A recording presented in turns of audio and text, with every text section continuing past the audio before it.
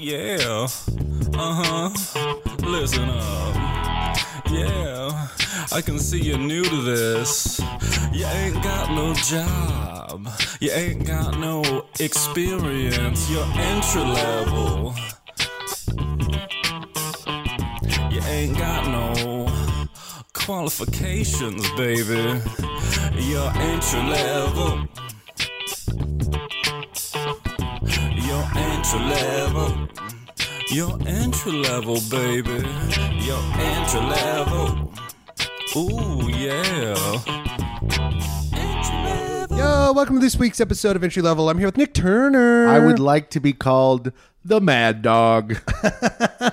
You want to be called Mad Dog? Yes. Do you remember the episode of Seinfeld where George wants to be called T-Bone? Yes. But the gorilla got it or something. No. Then He was another Coco. Yeah. Then another guy, they started calling him T-Bone. Right, because George ordered the T-bone, and then another guy was like, for lunch? That sounds good. I'll have the T-bone. Yes. And then they start calling And then it they T-bone. called George Gorilla. Man. What a show. I just watched the Mike and the Mad Dog 30 for 30. Oh, yeah? Now What's I'm that all one? hopped up. It's about Mike and the Mad Dog. Aren't those the radio guys? Yep. And they got a 30 for 30? Sports radio. They were the king of sports radio for decades. I got to watch it when I go home, I guess. You gotta watch it. All right, welcome to Mike and the Mad Dog. I'm Mike, here with the Mad Dog. We're talking entry level. Guess who we got this week, Nick? Tim Heidecker. We did. It's incredible. Listeners. Wait, you really got him? Yeah, you guessed correctly. Wow. Can you believe it? No, listeners, you did a fucking great job. I tweeted, who would you like to see on the podcast? You just gave people, and it really worked. Andy Wiggins was like, I'd love to see Tim Heidecker and Sam Richardson. Guess what? I hit them both up. They both said yes. So if you it's up to you who we book on this show. If you have a comedian you really want on, just tweet, hey, Also, Andy at this person, you should be on at Brooks Wheelan's entry level, and then I will follow up and try to get them on. It works fantastic. Sorry, I stepped on your pitch there. I just wanted to see if Andy Wiggins could hook us up with Wiley Wiggins from Dazed and Confused. We would love to hear Wiley Wiggins from Dazed and Confused. Hit him up. You know what podcast I was going to go listen to, but then I talked myself out of it. It was Yes. Legion of Skanks. big crossover. No, it was there was this podcast. It was 20 years after Almost Famous, which is my favorite movie. Sure. And I think it's any 33-year-old man's favorite movie because you wish that you Well, would. anyone that loves Pearl Jam as much as you do. That's true. That's true. Oh, or the Allman Brothers. But then I was like, oh, there's a season of this where they go and they visit things that people are interested. The season before is what it's like to be in a week in Saturday Night Live, and they're like, we got access to the writers' room. I go, I hate this podcast. I don't want to be any part of it. It just gave me just bad vibes. Wait, what were they talking to you about, though? They didn't. It was. Oh, you were going to listen to it. I was like, ooh, a cool new podcast series. And then the I podcast see, was I like, see. we got an inside scoop test. And I was Yeah. like, I don't want to hear anyone talk. No. Unless I'm talking to them not about the show. But if they'd like to hit me up, I do have inside scoop on SNL's most popular actor, Brooks Wheelan. Really? So if anybody wants to hit me up, wants the inside info, hit me up. Guess who is the highest paid Saturday Night Live cast member of all time? Of all time, Yes, the person who did the best. Will Ferrell.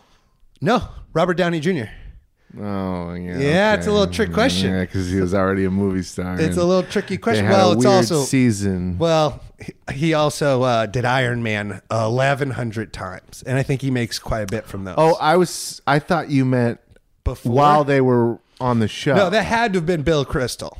Billy Crystal came in for a year when he was like a movie star. Yeah. Unimportant. Bottom It was line, them Christopher Guest as well. yeah. Well, yeah. Anyway, and then I went on there famously from literally from Adam Devine's house party, which hadn't aired yet, but they didn't know there was a star in the making. Okay, here we go. Adam Devine, yes, quite a star. He was just in the making at the time, but I think he's undeniable. Okay, before we get into the Tim Heidecker interview, I don't even think we need to. I think this episode's so hot already. We could push that for another episode. This one's just us riffing. Okay. Well, we're doing it on Saturday because I'm leaving in the morning to go camp on Anacapa, whatever. It's on the Channel Islands. They're dropping us off and picking us up the next day. The whole idea is you get to kayak around it, and it sounded so fun. Had the kayak set up. It was incredible. It's for Gabrielle's birthday. And then I got a call yesterday. Hey, the swell's too big. You don't get to kayak. This is a treeless, shrubless rock island that we are just marooned on now for a day. So hopefully we get off of it. Wait, so you were going to kayak, but now you have to like wait one day to kayak? No, now there's no kayaking at all. And we still are camping, and we got the boat ride there and the reservation. Oh, because you already got money in. Well, yeah. Because I really can't understand why you're still going. It's like backpacking. We have to like portage our own water. No, I understand the parts that suck. The good part is not happening. Okay. But all the bad parts are still there. You can still portage your own water, whatever. I'm not Googling that. No, okay. So we don't even get to kayak, but we're using it to see how our new fully backpacking situation is, because we are backpacking for my birthday in Black Canyon, which is on the Colorado River. You get to kayak. I said we should have boys' weekend in Vegas, but I got voted down. Can you imagine? Boys' weekend. I won't say where Gabs works, but she said that her boss McDonald's. She works at McDonald's. But she was saying how her boss was loudly complaining about, this is last Coronavirus? week. No, loudly complaining about how Vegas was boring that weekend. Oh, that's as bad Yes. as complaining about As- currently having coronavirus loudly. He was like, man, it just was like fucking, there was nothing going on. And she's like, Shut up. you're saying this out loud? All trips are secrets. Yes, all trips are Secrets. Secret trips. I can talk about camping. I am fucking like you. That is social distancing. That's the only trip you could talk You about. can drive. You can talk about driving to places and staying outside. Any other trips are secret. Anyway, I am going to Sturgis this weekend. Stop telling anyone. Isn't Sturgis happening this weekend? Yes, it's like bigger than ever.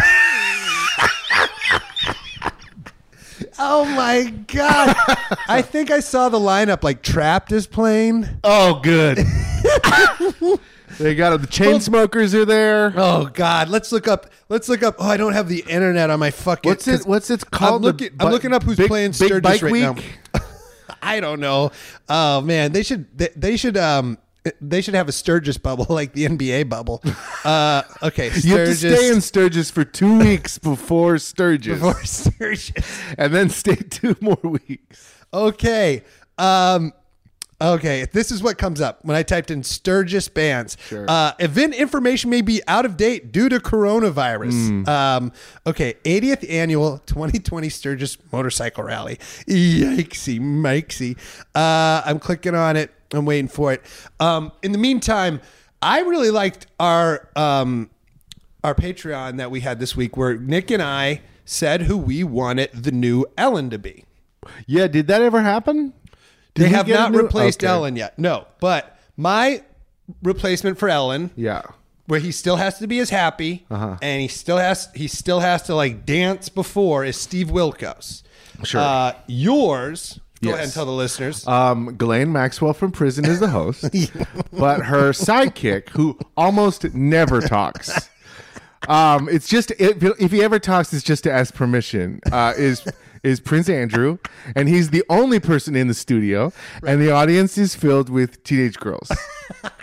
That's what your dream to replace Ellen. I think it would be good, and he has to legally change his name to Ellen, Prince Ellen. Disgraced Prince Ellen. It's not coming up who's playing Sturgis. It doesn't fucking matter. I don't think it comes up. Yeah, my phone is worried about getting coronavirus. Yeah. It goes, don't even put me near this website. I was like, why do you keep Googling Ted Nugent concerts? Okay, guys, we got great listener mail this week, but I do want to shame you slightly from, I give a big announcement. Bill Burr episode, very much listened to. I asked for carny information. Somebody listening right now has worked at a carnival. I'd love an email about it. I want to talk about it. Yeah, look, if any of you have both worked at a carnival and somehow gotten your hands on an iPod, we want to talk to you. Yeah, maybe this isn't a real carny, like heavy podcast idea. Maybe not. Maybe no one listening knows what the Sturgis bike rally is. Yeah. Oh no, we should actually interview people at Sturgis. Then we're gonna get some carny listeners, and then they'll fill me in on what it's like to go from town to town in a carnival. You should have Sturgill Simpson on the show. I would love. Yes, he's the opposite of Sturgis. I would love to. Very cool guy. But we got great listener mail this week. This is from a job you don't really think about, but it exists. This is a great one. If you have a story. Wait, before we get into it, I found the band. Oh, you found the band? Okay, so your phone is going to need a self-quarantine. It's the Guess Who. The Guess Who. Okay. Adelita's Way. Mm-hmm. This guy's just a beard. What? He doesn't have a name. Okay. Chancey Williams. All right. Trapped. I knew Trapped would be there. It's Chancey. There's no you. Oh, okay. Trapped. Colt Ford. Royal Bliss. Fozzy. Night Ranger. Kenny Wayne Shepherd. Fame on Fire. Okay. Whitney Morgan. Buck Cherry. Buck Cherry. Saliva. Drowning Pool. Lit. They got every. Yo, this is hot. This is a fire lineup. We need to get to Sturgis. Jackal. Dude. Quiet Riot. What? Reverend Horton Heat. Bone Thugs. Bone Thugs and Harmony is there?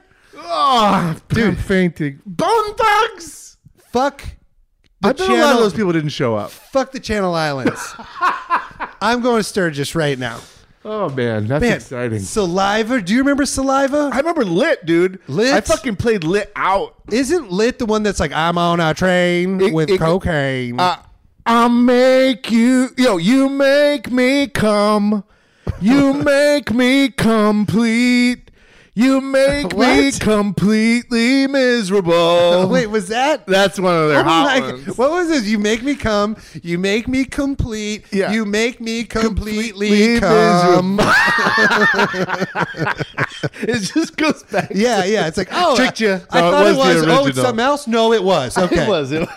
Who plays I'm on a train with cocaine? I feel like that's Buck Cherry. Okay, guys, for this next chorus, masks off. Hey, what if Sturgis this year implements the kissing cam? All right, we're on the kissing cam. Two bikers. Oh, get a good laugh. Oh, boy. All right. Man, this is a great episode already. And we still got a Tim I'm Heidecker telling interview. you. Push him.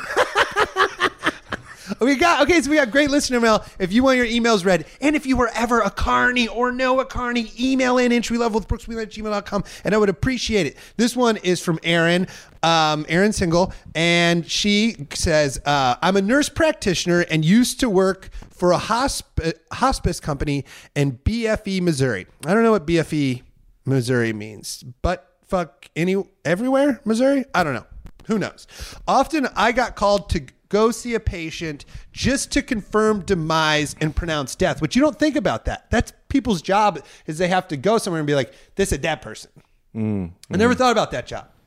I got called to a nursing home for such an occasion. The patient had just passed out and was surrounded by family members. The patient had COPD. I don't know what that means. Copped?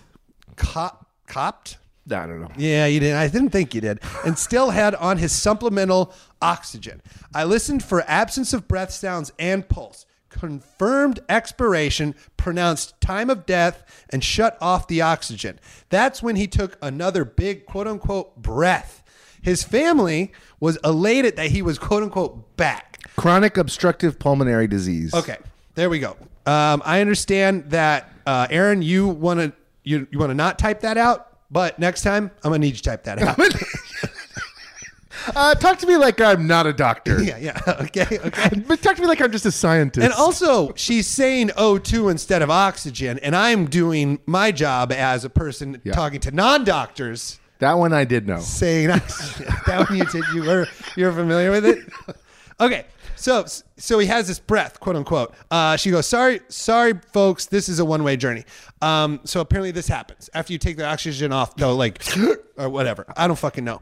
The family excitedly told me to turn back his oxygen on while I was attempting to explain to them that he was in fact dead and that COPD, she used it again, folks, are hypersapnic. Explain these things. And it was just the retained carbon dioxide that was being expelled, not his resurrection. They were not having that. His family was like, no, that was a breath. He's not dead. Turn his oxygen back on. So, and again, so I turned back on the oxygen and I would quote unquote show them and they'd learn a neat physiological lesson. And again, listened for the absence of life and again said, he's dead, y'all. Jesus, yeah. This should not be such a conversation. Right. Then turn off the oxygen. He had a small, quote unquote, breath. Jubilation resumed. The family's like, he's back again. Your Honor, you have to admit the man is breathing. Yeah. Y'all, he dead. No, he not. No, he not. I again tried to. So this woman is just being like, he's fucking dead. And they're like, but he keeps breathing. She's like, he breathes when I turn the oxygen thing on, but he's not really there. I again tried to explain some science shit to the fam. I told them I would not be turning the oxygen back on. Can you imagine that? Like, they're like, he might not be dead. You're like, I'm not going to try to even get him back to life. You're making me mad. Yeah, just turn it on and leave and quit and go back to school. Well, it sounds like she went to school. Go to a different school. Like Ivanka Trump said, find something new. Oh, my God. What a treat. Okay. She then goes, I would not, I offered them my stethoscope. I mean, she says he's cold by now. So he's lifeless and cold. To prove there was no life. Finally, we all did come to an agreement that he was dead. And sign here. You all agree he's dead? Yeah. It's just so funny that you had to be like, look, he's dead. He's not. Okay, guys, we really gotta, I have other stuff to do. All right. Marge, can you get my textbooks out of the car? But I didn't even think about how that's a job, how you have to go be like, that's a dead guy. Sorry, dead guy. And then she ended it with, glad you and Nikki T are back together. So am I, Nick. Oh yeah, me too. It didn't seem like you really meant no, it's great. Okay. I had something I was gonna transition to something, but now I forgot. Yes, it's good to be back.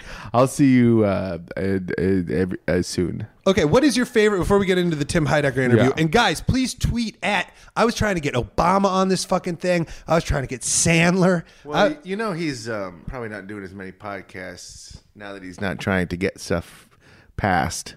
Who, Obama? He was only doing podcasts and videos because just trying to gin up goodwill for the healthcare. I understand, but the man had some jobs I'm sure he'd like to talk about, okay?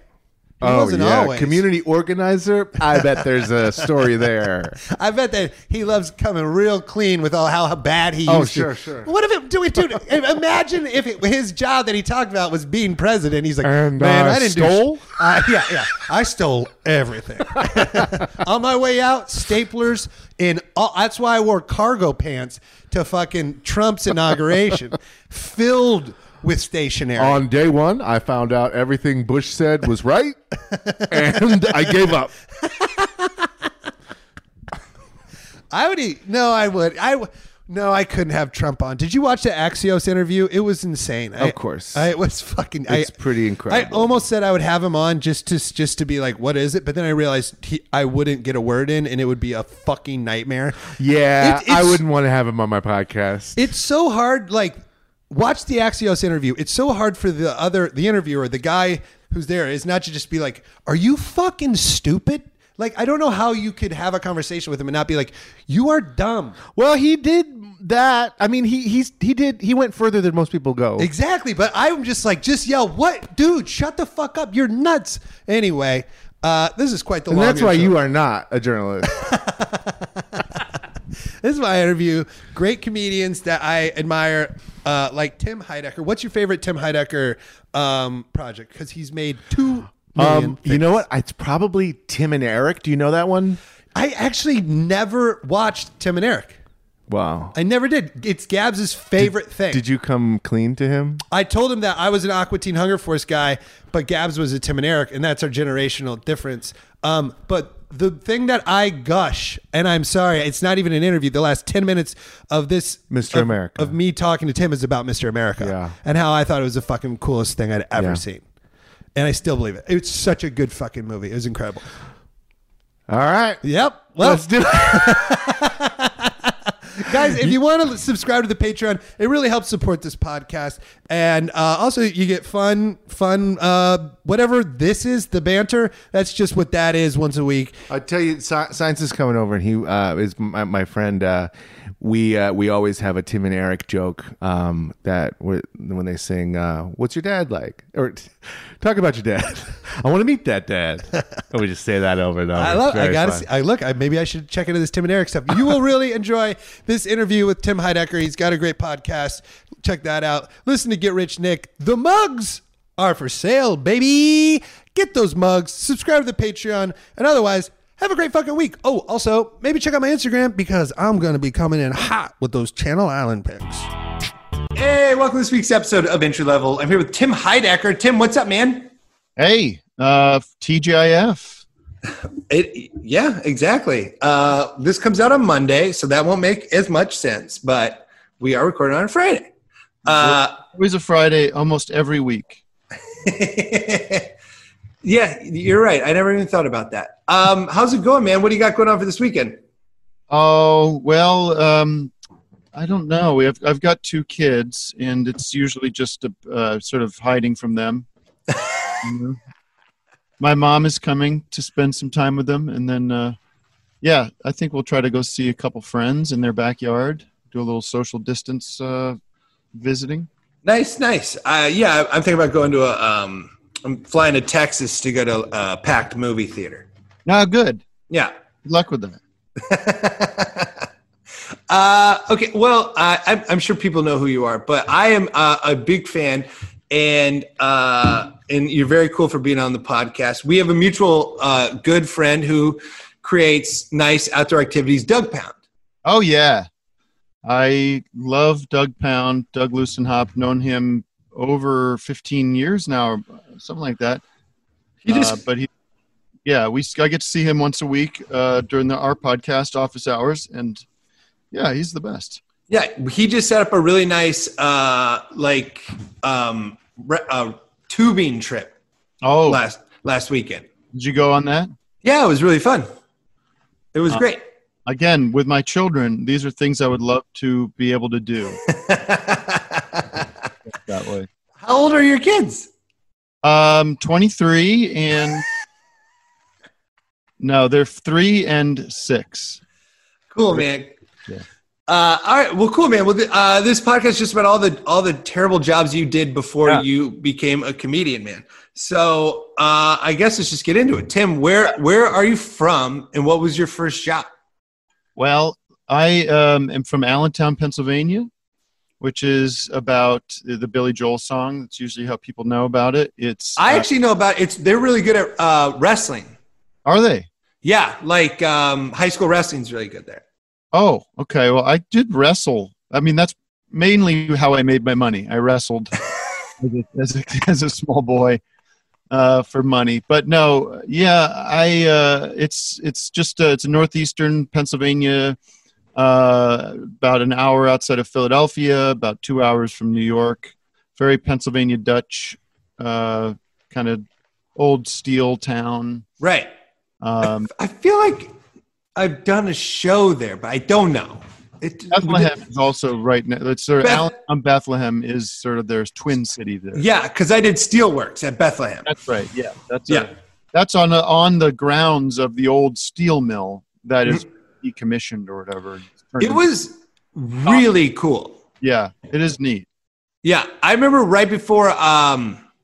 Not to make this about me, but literally right before I walked on at Steelworks, I had shot a pilot for ABC, like some terrible pilot, but you do the math in your head of how much I'm going to be a millionaire tomorrow. Right. And like right before I walked on, they were like, yeah, it's you didn't get picked up.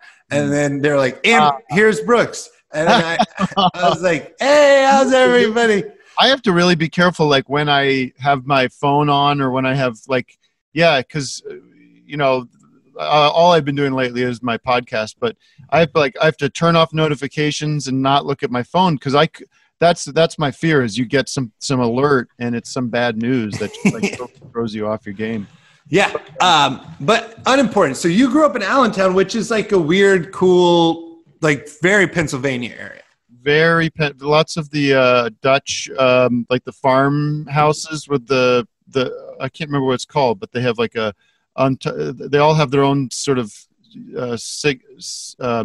painting. What's it called? Whatever, it doesn't matter. I didn't grow up in the farm in the rural. You grew up in one of those barns, and now you're mad that was your window. You can't remember. I have the beard with the no mustache, buggy and everything. No, we had a pretty classic suburban. My dad had a Ford dealership.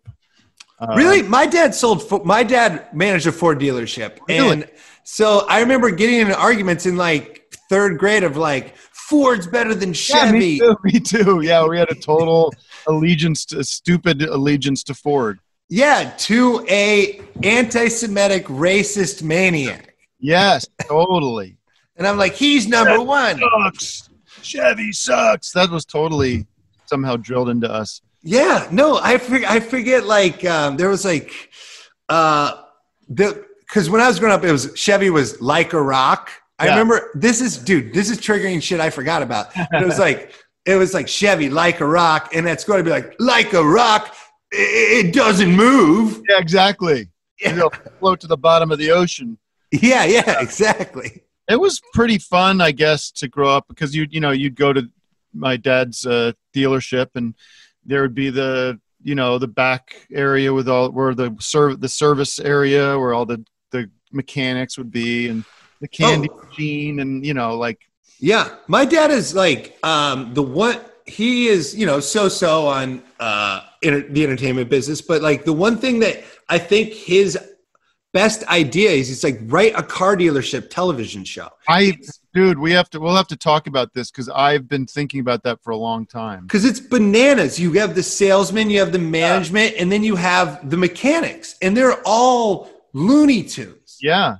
Well, what I think is, I don't want to give away a show idea here, but the era which I grew up in, my dad and his brother and his father were running the dealership, was a very difficult time to have a car dealership. It was the 80s, and there was the oil embargo, and there's foreign, the Japanese cars were starting to come in and be cheaper, and they were running this Ford dealership with like the Pinto. The Pinto was this famous flop of a car that like exploded when it would like blow up. It was really stressful. The margins were always very thin, and you're dealing with all these erratic weirdo guys that are car salesmen. My dad was like, being a car salesman is the only job you need no qualifications for. Yeah, you just do like a little reading up on the car, and then walk around the showroom. Like, if you're coming into a car dealership, what's out. You've done your research. It's like, how much bullshitting can you do?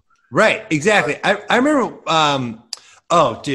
one time, so I worked at my dad's car dealership because I got fired from a construction job, and he was just like, you should work somewhere. So I just washed cars there, and I would get high before I went in. And one time I got really stoned because I'm just washing cars. And I don't know if your dad ever had one of these, big sales or what, but they would drive the cars into the mall. Oh, yeah, we never did that I know of. Okay, well, we did one time where I showed up so high because I'm just going to wash cars this day. And then my dad's like, hey, we're going to move some cars into the mall. No. So I'm just stoned out of my mind driving through a not closed mall. Right. People are shopping. Suddenly you're in the Blues Brothers. Oh, sorry. My cat just jumped on my goddamn computer. The what? Sorry. Suddenly you're in the Blues Brothers. Yeah, exactly. But a very scared, not cool version. Can I just think about what my first job was? Sorry. No, I'd probably had a couple. definitely was a busboy at the local family restaurant for a few months. Like a restaurant that has no like identity. It's like, you want pancakes or do you want steaks? What do you want? I think it had identity. It was called the Brass Rail, and it was they did. It's hard to say a diner. It was like one step up from a diner. It was a little darker. It had a bar. They made really good cheesesteaks. They had, but you'd get like the fanciest thing in the menu might have been like manicotti or like a sirloin steak, Ooh. basically like a hamburger. And they had like soup and club sandwiches and that kind of stuff. It was greasy, but it was good. Is it still there? Yeah, I believe it's still there. Do they have a Tim Heidecker used to work here? You in your busboy outfit? I think so. They were not nice people that ran the place. I have to say, there was also a collection of, there's a number of waitresses there that, I'm not making this up. One of the waitresses' names was Dorcas. I swear to God. And my sister, my fans, we would just talk about that all the time. Her name was Dorcas. And then another one's name was Bimby. So she had Dorcas and Bimby. Okay. And, I don't know. Everyone was pretty nice to me, I guess. But I was like 15. And I remember, one thing I remember about it was I just started smoking, because that was what you do when you're 15 and living in Allentown. And it's the early 90s. And and also you could smoke everywhere, right? So, they had like a smoking section. And I would work, and then I'd have like my meal time, and I would get like a cheesesteak or something. And I remember being down in the storeroom or whatever, and eating and smoking at the same time, because that was like my time to break. And I remember feeling like an older waitress coming by and be like, oh, you. Like just pointing out that that's not what you're supposed to do. You eat, then you smoke, It wasn't don't smoke. She's like, you finish the burger. Exactly. Then you smoke. Then you smoke and you think about how good that sirloin was. Yeah. But I think before that job, I might have went the summer before that. I think there was an amusement park in Allentown called Dorney Park. And it was like a Six Flags kind of. Okay.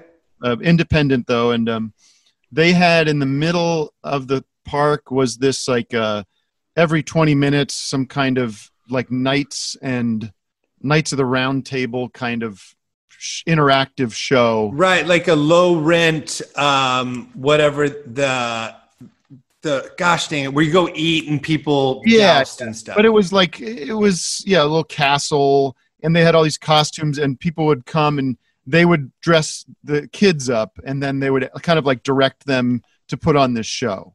Okay. And I did that for summer, and I was sort of like a helper. So were you in the show, or you were helping? I was not even in the show. I was just kind of like giving people their swords, giving people their wizard hats and stuff, Okay. But I remember, the thing I remember about that is, you would be backstage, quote unquote, which was just like in this little room of a fake castle, and the couple that ran it was this guy, and he kind of looked like he was from a Renaissance fair. He had the page boy bowl cut, the mustache, and like wore the shirt with the open collar. That was just like the way he looked normally. But his wife looked like he must have been maybe in his 40s or something. But his wife was like in her 70s, and she had like this long white hair. She looked kind of like a witch, like she looked older. She looked like a witch who'd gotten away with it. Yeah. Like a good witch, maybe. Yeah. But that relationship was, for a 14-year-old or something, was very perplexing, very mysterious, that this like very giant age gap was going on. So you're just like giving people swords, and like how did you get that job? Boy, I think there was always that was what every kid did in that town, was you went and applied for a job at Dorney Park, because that whether you ran the rides or you ran a food thing. And I guess it must have come out of that. Yeah. I mean, it was just like I think it meant you got the free pass to go into the park. Okay. Yeah. We had a similar one. I grew up in Iowa, but this backfired very badly. It was a cave. It was Crystal Lake Cave. And I thought it'd be so cool to be a tour guide there. It was a goddamn nightmare. Yeah. Was it because of the claustrophobia? Like, it's because it was a full tourist trap. Right. And I've talked about it too much. People who listen to this podcast are like, shut the fuck up, I'm sure. Yeah. But like, it was a cave that was presented as a good cave. And then I was the tour guide. You'd pay your money. And then you'd walk down the stairs and a 15-year-old would have to be like, sorry, this sucks. Yeah. I did it recently. Just a few weeks ago. My sister lives up in Montana, in Butte, Montana, which is a big mining town. Mm-hmm. And you don't want to hear those bings and bongs. That's fine. My cat is just rattling things all over this place. There's a big old mining town, so they have this tour of an old mining shaft, I guess. And long story short, I decided to go on this tour with my 6-year-old daughter. And about 5 minutes into, and it was like, somehow at the beginning of this tour, I find out it's an hour and a half. It's a guided tour with this one guy who's like a geology, like getting his master's degree in geology. It's like 23-year-old kid. And like, it was like within 5 minutes, it's like, should not have done this. I should not. Okay. Imagine down a shaft and it's dark and cold and wet and I'm not interested. I don't care. Right. Okay. Yeah. So imagine that. At least he's a 23-year-old geology student. He's not a 15-year-old angry high schooler. Yeah. Yeah. So, okay. So you work there. Is that place still rocking and rolling? I think, yeah. Probably not right now. What if it was? I don't think, they're just letting it all pass through. That's where all the herd immunity is happening at Dorney. Yes, exactly. Water park too. It was great. I mean, I could literally walk to Dorney Park. It would be about a 15-minute walk, 20-minute walk to go to that park. And it was just, you'd get the season pass and you'd go on all the roller coasters and the water park and everything. Do they have any loop-de-loops?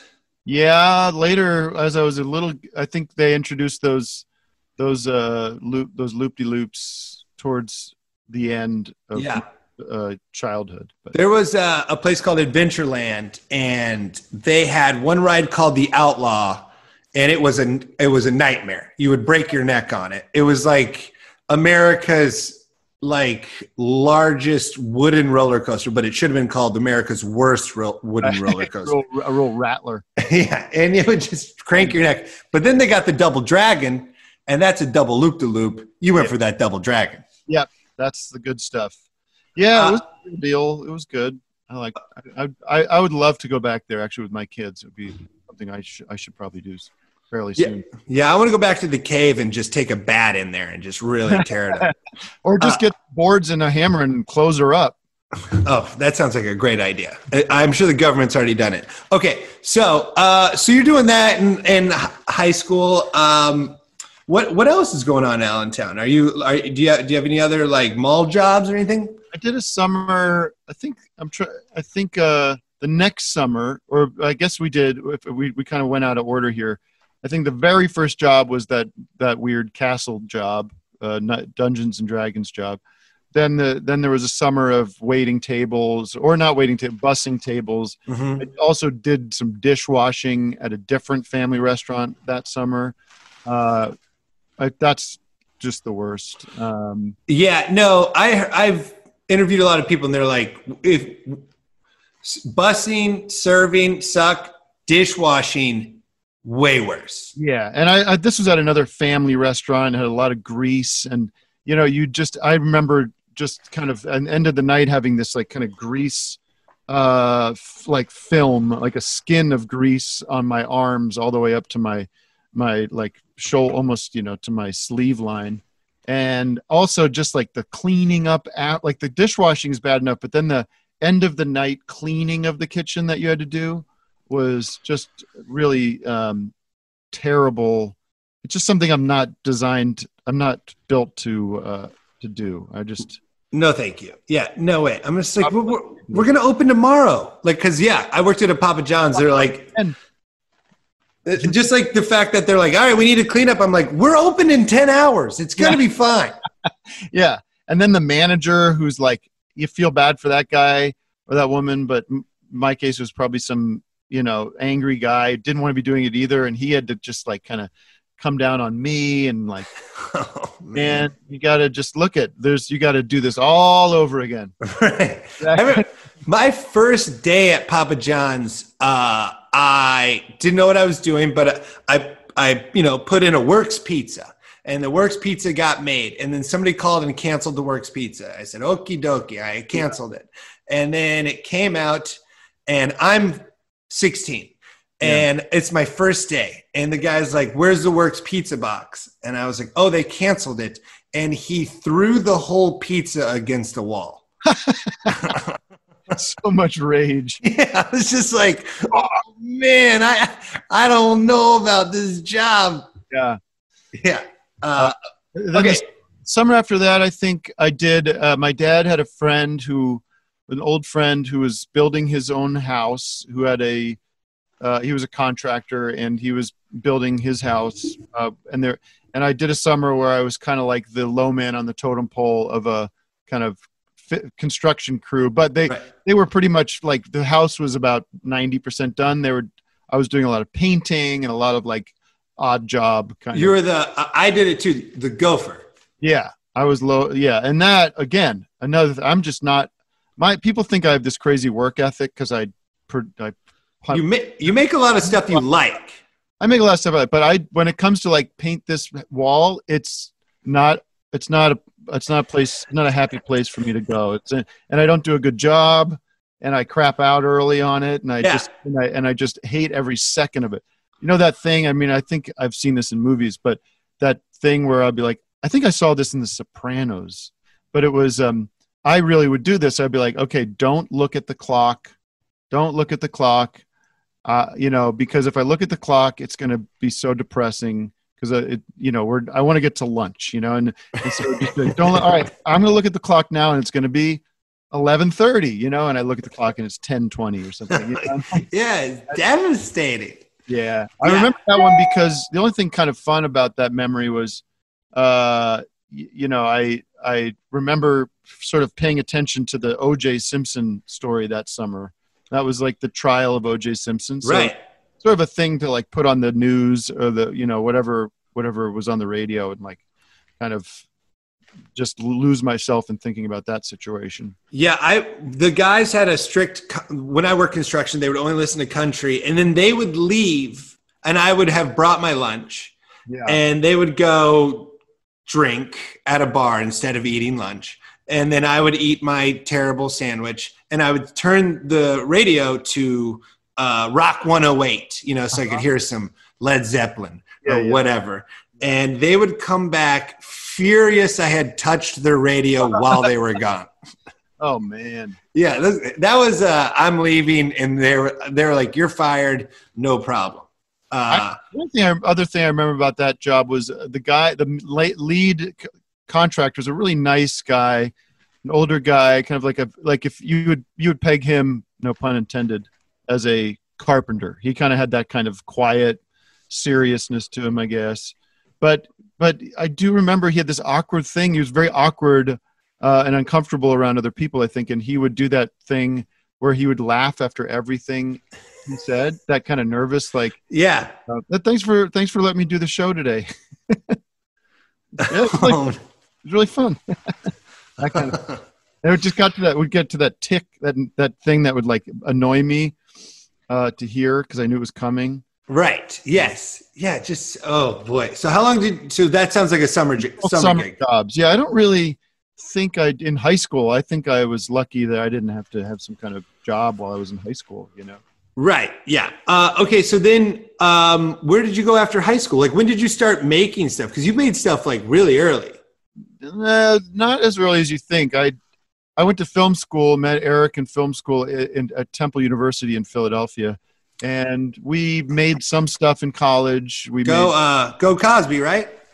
yes, I'm a big Free Cosby guy. He actually did. No, thank you for laughing. He did speak at our graduation. I think he speaks. I've met a bunch of people from Temple, and they're like, he was very around. Yes, very around. I didn't see him besides that one time, but I think he had clones or something, because other people have said, "Oh yeah, he did my school too," but that's sort of his that's his shtick. But Good guy. Just all around good guy. I just, you know how I feel? I feel bad for all of the other people. I feel bad for all of the victims that he raped. But I also feel bad for all the other people in the Cosby Show that they're like, that was how I was living. Yeah. Now it's gone. Well, I think some time had passed. I think well, no, but I'm saying like residuals. Right. Like, right. Because they're not playing on like TV Land or something. Yeah, it's probably not, hey, it's Cosby month anymore, you know? I did an impression. I mean, everyone can do a Bill Cosby impression, but I enjoyed doing like Bill Cosby in jail. Like, you got the tin cup and the bread and the water and you dropped the soap and say. What a bad guy. But anyways. So you went to Temple to study film. That's correct. And we made some stuff. I did work on campus doing like fundraising calls, where you call and ask alumni for money. Right. I have it saved in my phone as Iowa do not answer. Yeah. I feel bad because I could probably give some money to my alma mater. That would probably be a responsible thing to do. No, man, you gave him a lot of money to go there. And cool. I mean, like, it's not a, actually I was lucky. It was not a very expensive school because it was a state school, and I didn't have to do like student loans or anything like that. Right. No, it's very similar with me. Just got to pay it all off like within a year or two. But like, at the same time, I think you just speaking positively about Temple is your donation. There you go. Yes. And then towards the end of college, I got another job. Oh, quick question. Did you have anybody ever have meltdowns on you when you called and asked for donations? They're like, "Are you kidding?" I don't think. No, I don't. Oh. All I remember is like having some fun friends or funny friends working with me, and I think a lot of the time we were sort of doing we were doing a lot of prank phone calls, actually. Using the time to develop our comedic voice. Well, you were calling people for your job and pranking them. I think so. I remember like, I don't know if we're doing it constantly or anything, but I think we would take some time out of our day to make sure we got in some just fun prank phone calls, not related to the university, just like, hi, this is Casey Case, I'm calling. I would people would call Papa John's to order pizza, and I would prank them. I would take a pizza job just to do that, like a couple hours a day. Yeah, it was like it's not. I was 16, but they would call, and I would just act like an old Asian man. I go, hello, they're like, is this Papa John's? I go, here, no, Olivia. And they'd be like, what? I'm like, stop calling. And then my boss, he got very, very angry. Yeah, no, not doesn't fly anymore. It shouldn't have flown then. Either way. So you go to college, you're learning film, you meet Eric. Yeah. We lived together as roommates in a townhouse in South Philly, and mostly like the two other jobs I had in college then would have been, one was, I don't know why I say again, because I didn't say this yet, but comedy wasn't on my mind really. Like I mean, I loved comedy. I was always grew up watching, Three Stooges and Airplane and all that stuff. I loved it. I just never thought I would do it. I just thought like I was kind of into acting. I was into creative stuff and writing and film. And I thought, I would learn how to make movies or be in that world somehow. I mean, I just didn't think of myself as like a stand-up comedian, I guess. And there really wasn't the internet, obviously there wasn't like, the landscape has changed so much now. Of course. When I thought about comedy, I just thought about like Seinfeld, Yeah. I'm not going to do that. That's not interesting to me, or I'm not good at that. But I got a job in Philly at a comedy club. Again, just working in the kitchen, making like wings and nachos. Dude, I worked in a comedy club. I was the bartender, lights guy, and we've had in Iowa, Cedar Rapids. It was Penguins. Yeah, it was what it was called. Well, that was not I never got to see any of the acts because I was always. Oh, that sucks. I never really watched anything. I think I peeked my head in a couple times, but it was that circuit. It was kind of that comedy. What would a franchise be? It was just like couldn't be more like Dom Herrera and Jackie the Joke Man Martling. Right. So it was just kind of like who gives a shit, like tour. Something to do on a weekend night. Tuesday kind of thing. Ugh. I didn't really, again, it felt so, now I can say again appropriately, but it felt, I was no interest. I was like, I wasn't there because I wanted to learn the craft. Mm-hmm. I liked comedy, of course, again, but I just was like, it's a job. And I think I did the thing where I was handing out flyers on the street too. And that was kind of fun because that was a little bit like performing, Oh yeah. Okay. Cause you have to, I never had to do it. But a lot of my friends did it in New York where they were barking. Yeah. Where it's like, hey, and it's just like, well, I'm sure it was different where your comedy club, but in New York, it's like Tina Fey might be here tonight. And it's like, she doesn't even fucking do stand up. Like, Oh yeah. We would definitely make false promises. Yes. And I remember having to go it was just gross because you're making you're making buffalo wings with basically a microwave, and I would have to go to this other bar that had a relationship with the comedy club like 3 blocks away, and it was like one of these shitty South Street just shitty bar, like dirty and everything, and I would get a giant bucket of wings from them and then walk that 3 blocks up a busy South Street. Yeah, just sort of opened uncooked wings. Yeah. And then you just like slather on the sauce and then microwave it. Oh my God. Chips would have just been chips and cheese and salsa in the microwave. So it was and then I got after that I got a job at a nice restaurant in Philly called Beaumont that was just opening, and they kind of were across the street from where we lived, catty corner. And I walked in there as they were still like putting up, finishing building the restaurant. And that was this French creperie. And the owners were these 2 gay guys. And they were just like the coolest guys. They were really the one guy was from somewhere in South America, and he was an artist, like a really good artist. And the other guy had been a filmmaker who had made some films, and they were really cool, really smart. They hired a bunch of really cool and smart people. And I was a busboy. got hired as a busboy, low kind of first job, or not, I didn't have waiter experience really. So, and I was just we were like the inaugural, batch or crew from this restaurant. Yeah. The ground floor of a new business is really fun. Yeah. Because you respect your bosses.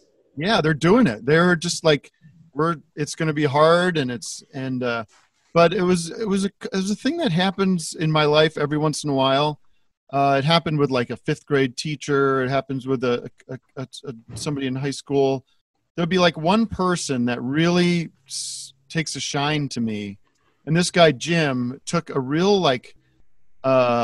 really liked me and really wanted to help me, and like was really interested in what I wanted to do, and was like a bit of a mentor, even though it was just working at his restaurant, but he was really interested and cared about me and cared about a lot of the people there too. But so it just became like a home, and it became like a really nice environment where you'd work a shift and the restaurant would close and you'd stay and drink at the bar, eat there, and you'd go there when you weren't working to see people. And it was like a great home base. That's great. I also had my favorite teacher of all time was a fifth grade teacher. And I look back and kind of cringe at this moment. Her name was Mrs. V. I was working in a movie theater. I was probably 16. So I'm probably, 5 years removed from fifth grade. And, I tore her ticket. She came to the movie and I just told her, I was like, Mrs. V, I wouldn't be where I am today without you. And I'm like, literally 16 working in a movie theater. And she was like, oh, okay. Well, that's sweet. I mean, I did something similar with my fifth grade teacher in college. I reached out to her and called her. And I mean, I can't imagine they don't like that. I think that's no, I'm sure it meant a lot, but I was just in my head, I was like, look at me. I've got a job. I got a good head on my shoulders. In the industry here. Yeah, I'm in the movie industry. Is that place still open? It is. Beaumont, in Philadelphia on 6th and Bainbridge. And the guys then went on to they're now they operate, I guess they own and operate Tavern on the Green in New York, the very famous Tavern on the Green. I've heard of it. I don't know if I've been there. It's like in Central Park. It's like this, it's been in all sorts of movies. It's kind of this fancy-ish staple, New York, You can get a beer in there, right? I'm sure they have a bar. Yeah. Okay, whatever. Yeah. They have a bar, but no beer. Okay. Your listeners will be laughing at you because it's sort of it's like the Empire State Building of restaurants in New York. But I lived there and I hung out in Central Park. I just don't. Tavern on the Green. You're just having some kind of mental. I think I was just bringing my own beer, so I didn't need any other beer. I was always walking around with a backpack filled with beers in New York. Okay, so that's awesome. So this guy's nice. He's cool. You're meeting Eric. You're learning film. How do you guys start making the shit that leads to everything you've made? Well, we made stuff a little bit in college. Again, mostly just kind of fucking around and filming prank phone calls or just making little things and but not really so much in college. And we graduated and I stayed in Philly for a little bit working at the restaurant. I did some theater, which was fun. I used to do theater in high school and I did some theater with people I met through that restaurant. Just one quick, you know both these guys. So Zach Cannon, who makes I Think You Should Leave with Tim. Yeah. And which you're incredibly funny in. And Mike O'Brien, who's an incredibly funny comic. Mm-hmm. He made AP Bios on SNL. Yeah. I saw Zach, speaking of prank calls, I love prank calls too. Zach was trying to say the Jerky Boys wasn't funny, and O'Brien had a full meltdown of they're incredible, you're wrong. And it was just a 4 a.m. writing night where just two guys are and O'Brien was incensed. And I was with O'Brien. I was like, the Jerky Boys are incredible. Well, I mean, I wonder if it's a generational thing. Does Zach miss it? I just think he was there's no jokes. And O'Brien is like, doesn't matter. It was funny. Yeah. I mean, that was huge from when I was a kid. Okay. Yeah. I'm sorry. I was just both these guys and sorry. Okay. So you guys are making prank phone calls. I decided a few friends of mine, this is 1999. Some friends of mine moved to New York because they were just Philly's dead. And we're going to try to get jobs and, the more closer to the entertainment industry. And I was like, maybe I should move to New York and take a shot at acting and writing and being a creative person, Mm-hmm. And I think acting was kind of on my mind because I'd done some theater. And so anyways, I moved to New York because like I said, my friends were moving there, and Eric stayed in Philly because he had a job as a kind of a wedding photographer. I got to get him up. And a videographer and bar mitzvahs and that kind of stuff. So he was building a little small business, actually, kind of doing that right out of college. And but we were still tight, and we would talk and we'd throw around ideas. And he had kind of gathered some equipment by doing this work. He had gotten a camera and some editing software and stuff. So I would come and visit and as sort of recreational purposes, we'd try to make something together. And that became really fun, and we just got a kick out of doing it, and showed it to some friends, and they were into it. And meanwhile, I was, I think I landed in New York and immediately was like, I have to get a job. And that's the kind of obviously this kind of becomes the paradox of moving to New York to try to do something creative, is you immediately have to get a job, and then that time disappears. Right. To actually go and do auditions or whatever. I don't know. I'm sure, obviously people figure it out, but for me, I just got like trapped I went to a temp agency, and then I started getting temp jobs, working in offices, not good experiences. No, the tip, like being a temp is just like, you scan 2,000 documents. Well, it's also like first day of school every day or something. Yeah. Everything is. And then you get up to the 12th floor and they're like, who are you? Hey, I'm Tim. Hi, Tim. This is Joan. This is Tom. And we basically need you to do this. And then, and then you're like, should I come back tomorrow or what? But then I had a job working for this club called the Knitting Factory, but it was really doing this data entry for their website. Wait, so the Knitting Factory was, when I lived in New York, the best comedy show in America. That one? Yeah. It's like a cool music venue. Yeah, it was in Lower Manhattan. Oh no, this is not the Knitting. The Knitting Factory that Hannibal Buress ended up running was in Williamsburg. They moved to Williamsburg, so they were in Lower Manhattan, and they were kind of like a experimental jazz. A lot of jazz, a lot of indie rock, a lot of interest. It was a very cool place. Right. Yeah. I love the Knitting Factory. Yeah. But they had like an internet side business that was, this is really funny. This was like, again, like 2000, the year 2000. So web is just becoming like a thing that everyone, like the web bubble or whatever, and the internet bubble. And they started a website called Jazz.com, Jazz.e, and it was like a jazz database. It was like, you go there and search up Miles Davis or something. And, sure. And so me and about 5 other guys, my cousin Kalu, was very close. I was very close with. She worked there. I think she might have got me the job. Another guy that I'm still very close with. We all sat in this conference room on computers, transcribing biographies of jazz musicians into the computer. And again, another one of those jobs where we maybe would get through 3 of them or something, with that, and the rest would be clowning around. And right. So do you have a history of jobs in entertainment, but you don't get to be a part of it? No, exactly.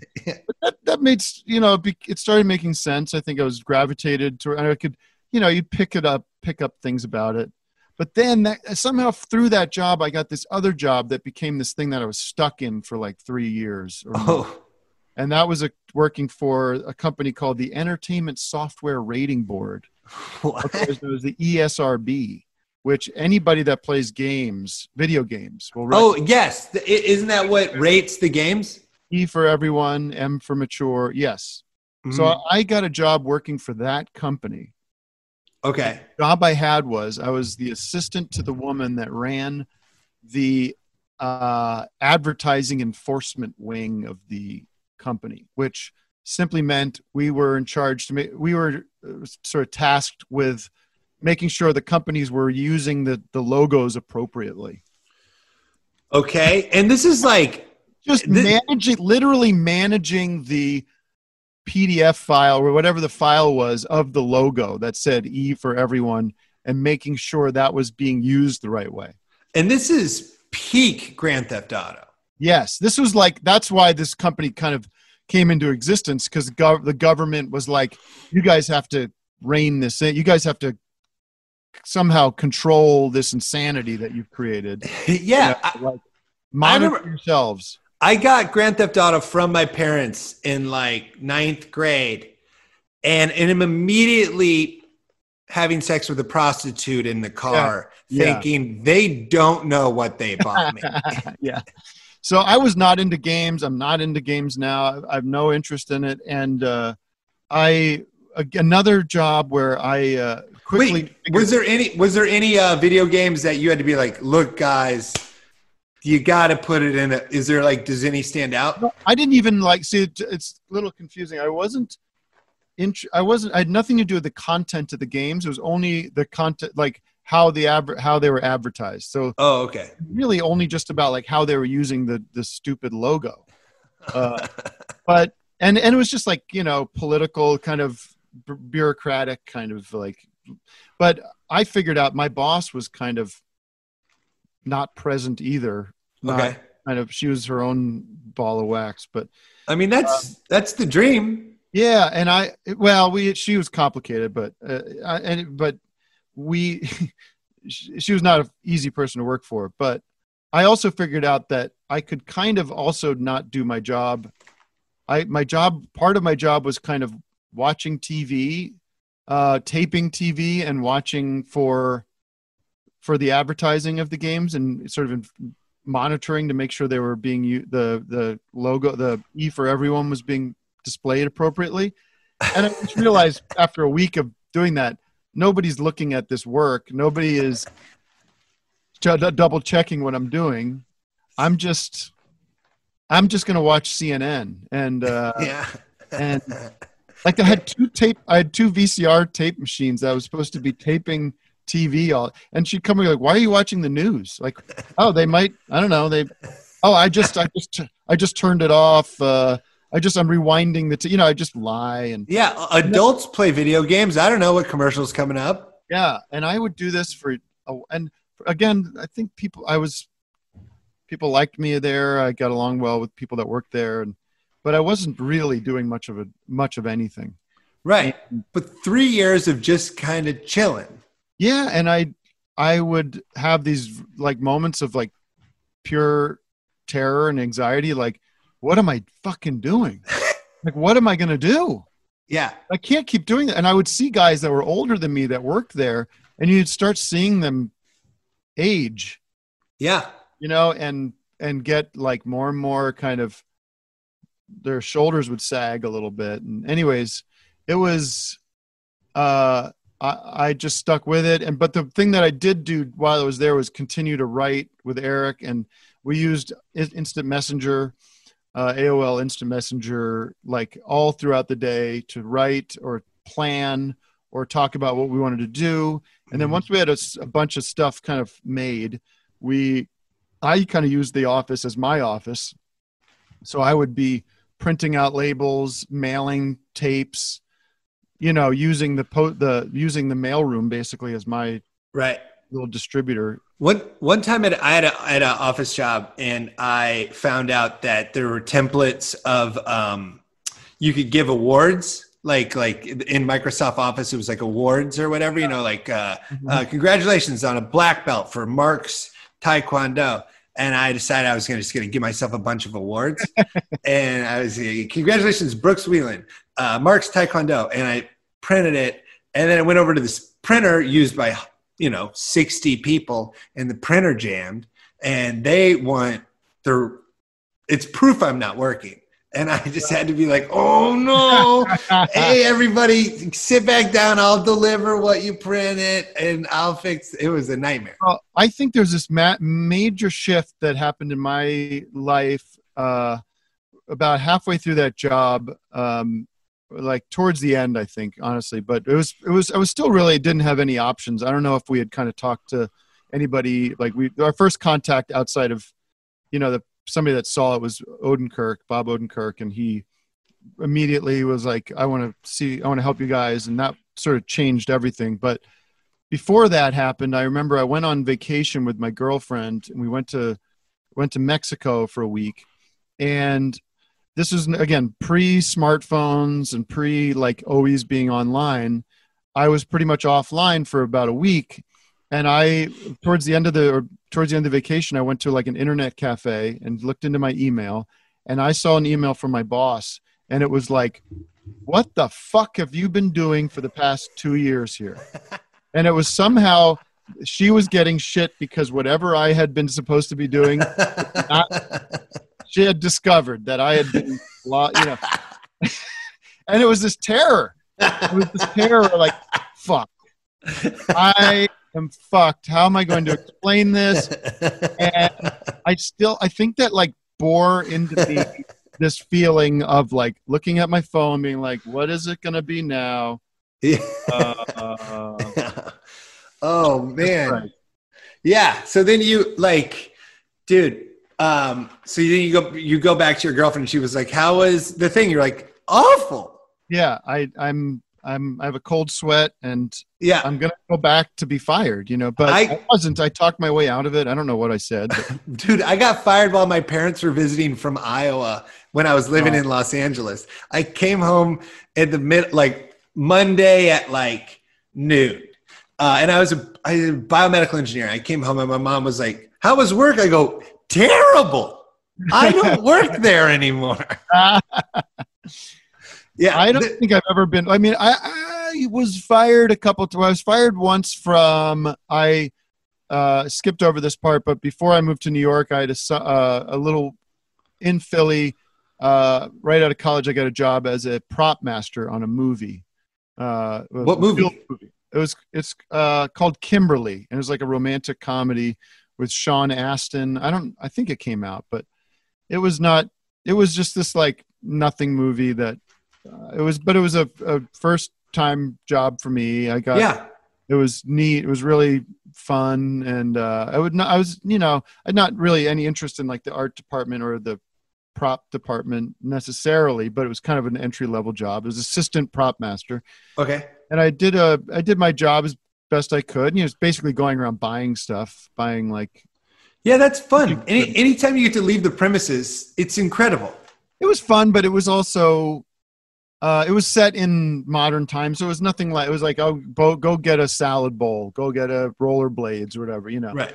So it got a little old, but it was just managing it and being on set. And it was really fun. I loved it because it was the first time being on a movie set and you got to feel that sort of camp feeling of like hanging out with the same people every day. Right. But then after that, it was like, oh, cool. There's another film coming in to town called Jesus' Son, which is this movie that came out with Billy Crudup and a number of other people. It was kind of like a very dark indie movie but it was set in the 70s and it was kind of a drug movie. It was about these like junkies. I think Billy Crudup only does movies set in the 70s. Yeah, he's primed for it. Yeah. But I was hired as the prop master, and the art director, production designer was coming in from New York, but they had hired me to start a couple of weeks early.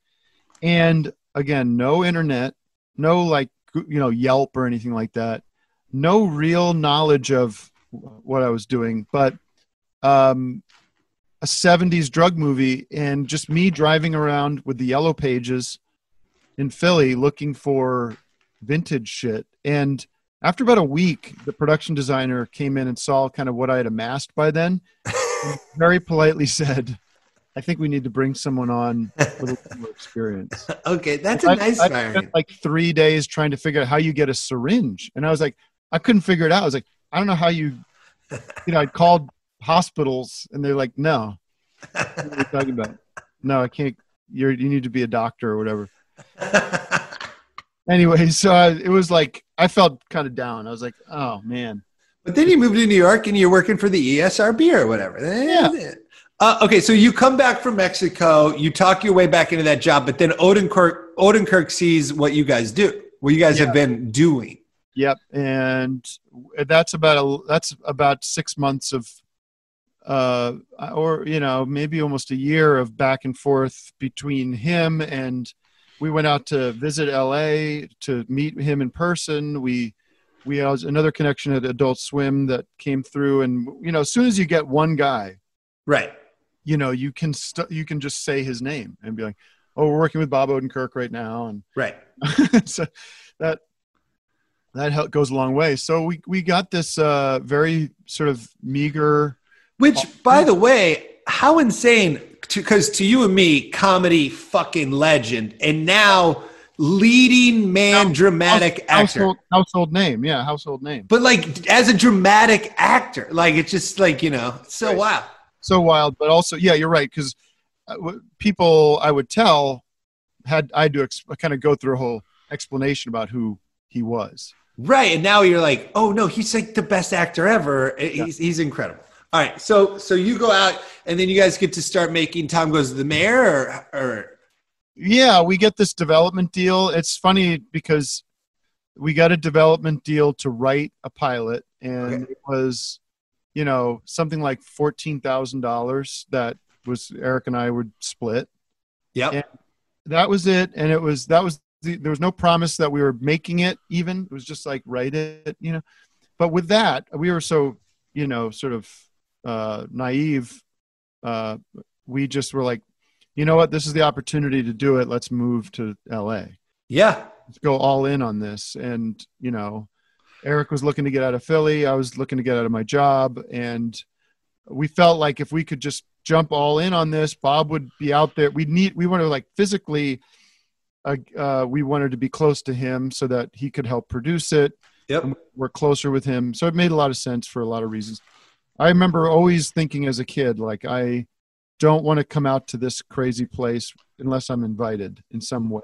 I don't want to be here, because I'd interned out here when I was in college. We did a couple little things there, and I knew it. Just there was a world of, like, no disrespect to these people, but of grips and PAs and guys that are working on movies, but also feel like have nothing to do with it. I just wanted to make stuff. I wanted to be creative. I didn't want to have a job. I didn't want to have any more jobs where I was working for somebody, moving shit around or anything. 1,000%. I also, this is just also, my girlfriend is 4 years younger than me, but nice. Nice. Yeah. But like, so for me, I'm like, for me, Adult Swim, and this is just like bringing it, because I don't care about any of your success. I just want to hear about it before it. But I was just like, Aqua Teen Hunger Force. Like for me, Aqua Teen Hunger Force was high school. Taped it. And then she's like, no, Tim and Eric. And I'm just like, we are literally that's the different. Yeah. So it's just like, so I mean, when I told her, I was like, Tim's coming on. She's like, oh, my Tim. And I was like, okay, yeah. And now she's hiding in the other room because she's nervous during this interview. Oh, well, I'm a puppy dog. I know. But she's just like so stoked. Like, I'm like, we've had, like, anyway, thanks for, I don't know. I guess it was just my way of saying your show is incredible. But the one thing I do want to talk to you about that I normally don't get into anything was goddamn Mr. America, which we had to get tickets to see a 10:50 a.m. showing because it was sold out at the Alamo Draft House downtown. And it was they only have 7 seats in those. I mean I was always excited with it when it does that, but those Alamo theaters are really quite small. But I appreciate that. It's not going to see it in the theater. It was so fun, and I ran into other friends there who I didn't even know were going, and it was just like a 10 in the morning Sunday movie. And when you and Greg come on, and you are because I tried to watch it on Hulu just to see if you did the thing that people watch it on Hulu that you did in the theater.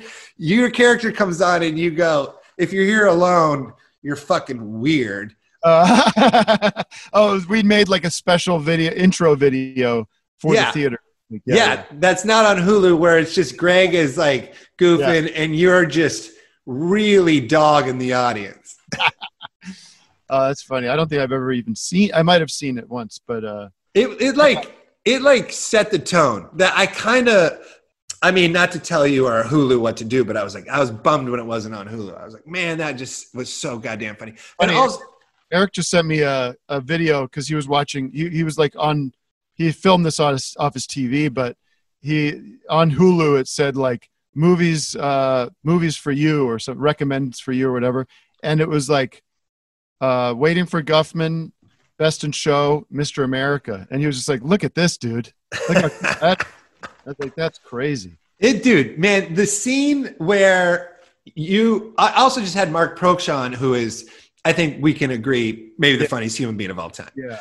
But the scene where you black out and concede the election, and then the next day say, I should probably concede. Yes. Oh, thank you for picking up on. There are so many, I guess under the radar, or over your head or whatever, small things that we cherish and love in that movie that I'm like, come on, that's the best. Like, He's in a full blackout. Yeah. And then our other friend, Tim Robinson, like we talk about it often where that's my favorite thing. And his favorite is when you get too high off your vape pen and have to pull over.